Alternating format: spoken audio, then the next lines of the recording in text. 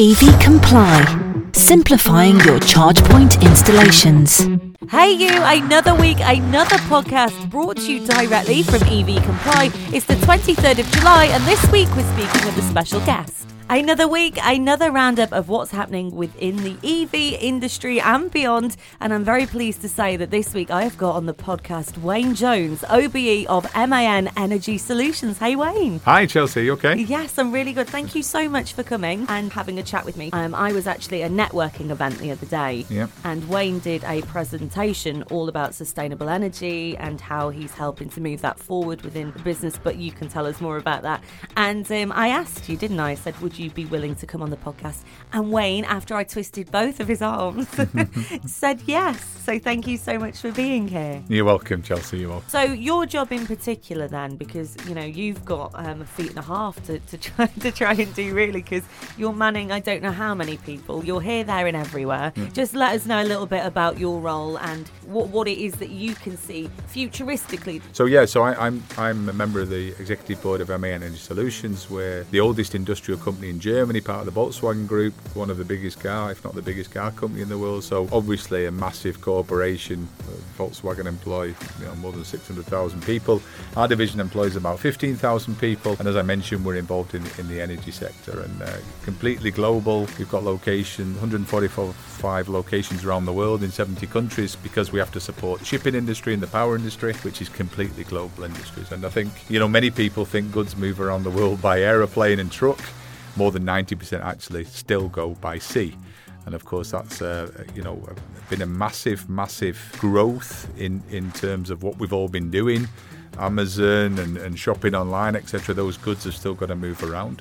Challenges because of Brexit and other things we've all faced. So that's been quite an interesting part to match. And of course, personally, travelling around the world as I used to being absolutely like everybody on a lockdown and confined to barracks at home kind of thing. But yeah, the world's changing, and I think the biggest the corporate currency of the future is going to be agility. How can companies adapt to we're lucky enough, Chelsea, actually we're the generation that's born in the most changing environment that humanity's ever experienced. And the speed of change is everything. So all of a sudden what we think we can work on today, we're not working on tomorrow. So our R&D guys have a mentality of fail fast. So if it doesn't work, fail, get on with it, move on to the next one. But if you look at the car industry, they're going not only from electric vehicles, but then they're going to go to autonomous driving, and this is a massive change in the world. And but this will happen for sure. This will happen. Absolutely, a big change, and it's got to happen. So, can you let myself and the listeners know a bit more about the projects that MAN Energy Solutions have been doing to help towards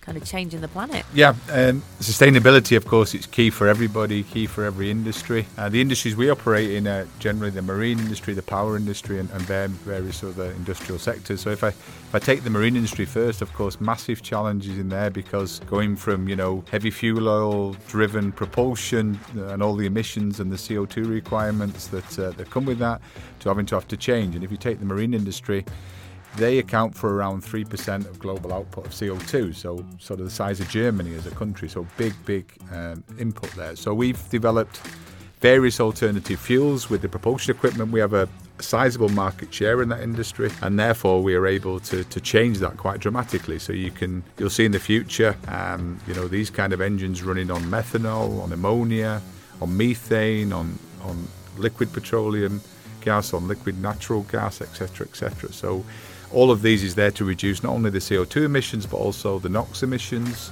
particulate matter. So it's all about getting the greenhouse gases and supporting, the requirements of the world. And, we have COP26 coming up in the UK in the next few months to support this approach to keeping the sea temperatures below this 2 degree increase. So that's what the marine industry is up to. What's super relevant now is of course on the power, and we talked about it yesterday a little bit. So we were successful very recently to put in a world-breaking approach in Carrington. So this is about liquid air energy storage. It sounds super complicated. It is a little bit. But of course, in theory, it's about taking air, compressing it, and basically dropping the temperature, being able to store that in a liquid, and then to be able to use that energy by reversing the process evaporation and then putting that into some kind of power requirement.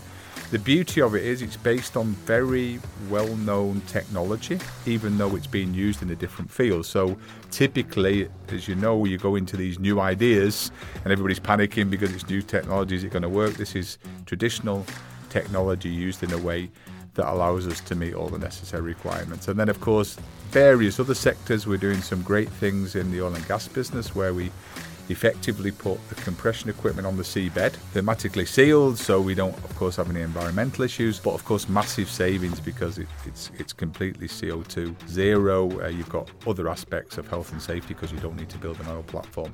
So, you know, people think storage, they think batteries, which of course has got its place in the car industry, but then when you move into bigger industries, of course, you need another aspect. And the big thing in the energy sector is green technology is great, it's well proven. This is wind turbines, this is solar, but the complexity is when the wind's not blowing, you haven't got any power. When the sun's not shining, you've got any power. But of course, how does that work in November? And how can you actually store the energy when you get it to use it at later times? And these are the clever technologies around. But like you say, that the whole world at one point is going to be running on electricity, and it's where is that energy, like you say, coming from ultimately, isn't it? Yeah, absolutely. And MA Energy Solutions, we're part of the Volkswagen Group, so we get absolutely this massive transition, but there's an energy transition required going from old coal-fired power stations, nuclear, which is not something that people want to go forward with. So this is about harnessing that power in a clever way, storing it, making it affordable, and actually supporting the world requirements of dealing with the issue of climate change. Yeah. I suppose in an ideal world, when would this journey have began? Because we are so against the clock now, aren't we? We are absolutely against the clock. So in an ideal world, I think we're probably catching up. There's different areas, but you could say we're a decade out maybe. And if you look at other areas, we're a completely global company, so we have offices in 70 different countries, and you see how Scandinavia operate, for example. A friend of mine, he was the MD in Norway. He had an electric car 12 years ago. I remember going in it like, wow, how amazing is this, yeah? And they encouraged it through subsidies. They could drive in taxi lanes for free, they could park for free, to get the whole country moving. If you look at Norway now, the infrastructure is far, far ahead, which is one of the challenges always with new technology, than we are today in the UK. Yeah.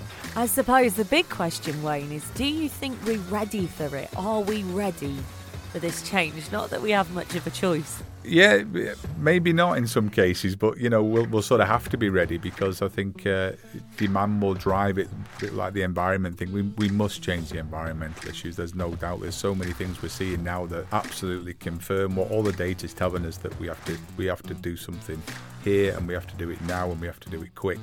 And politicians have to stop talking about it and start really backing it. And politicians won't solve it.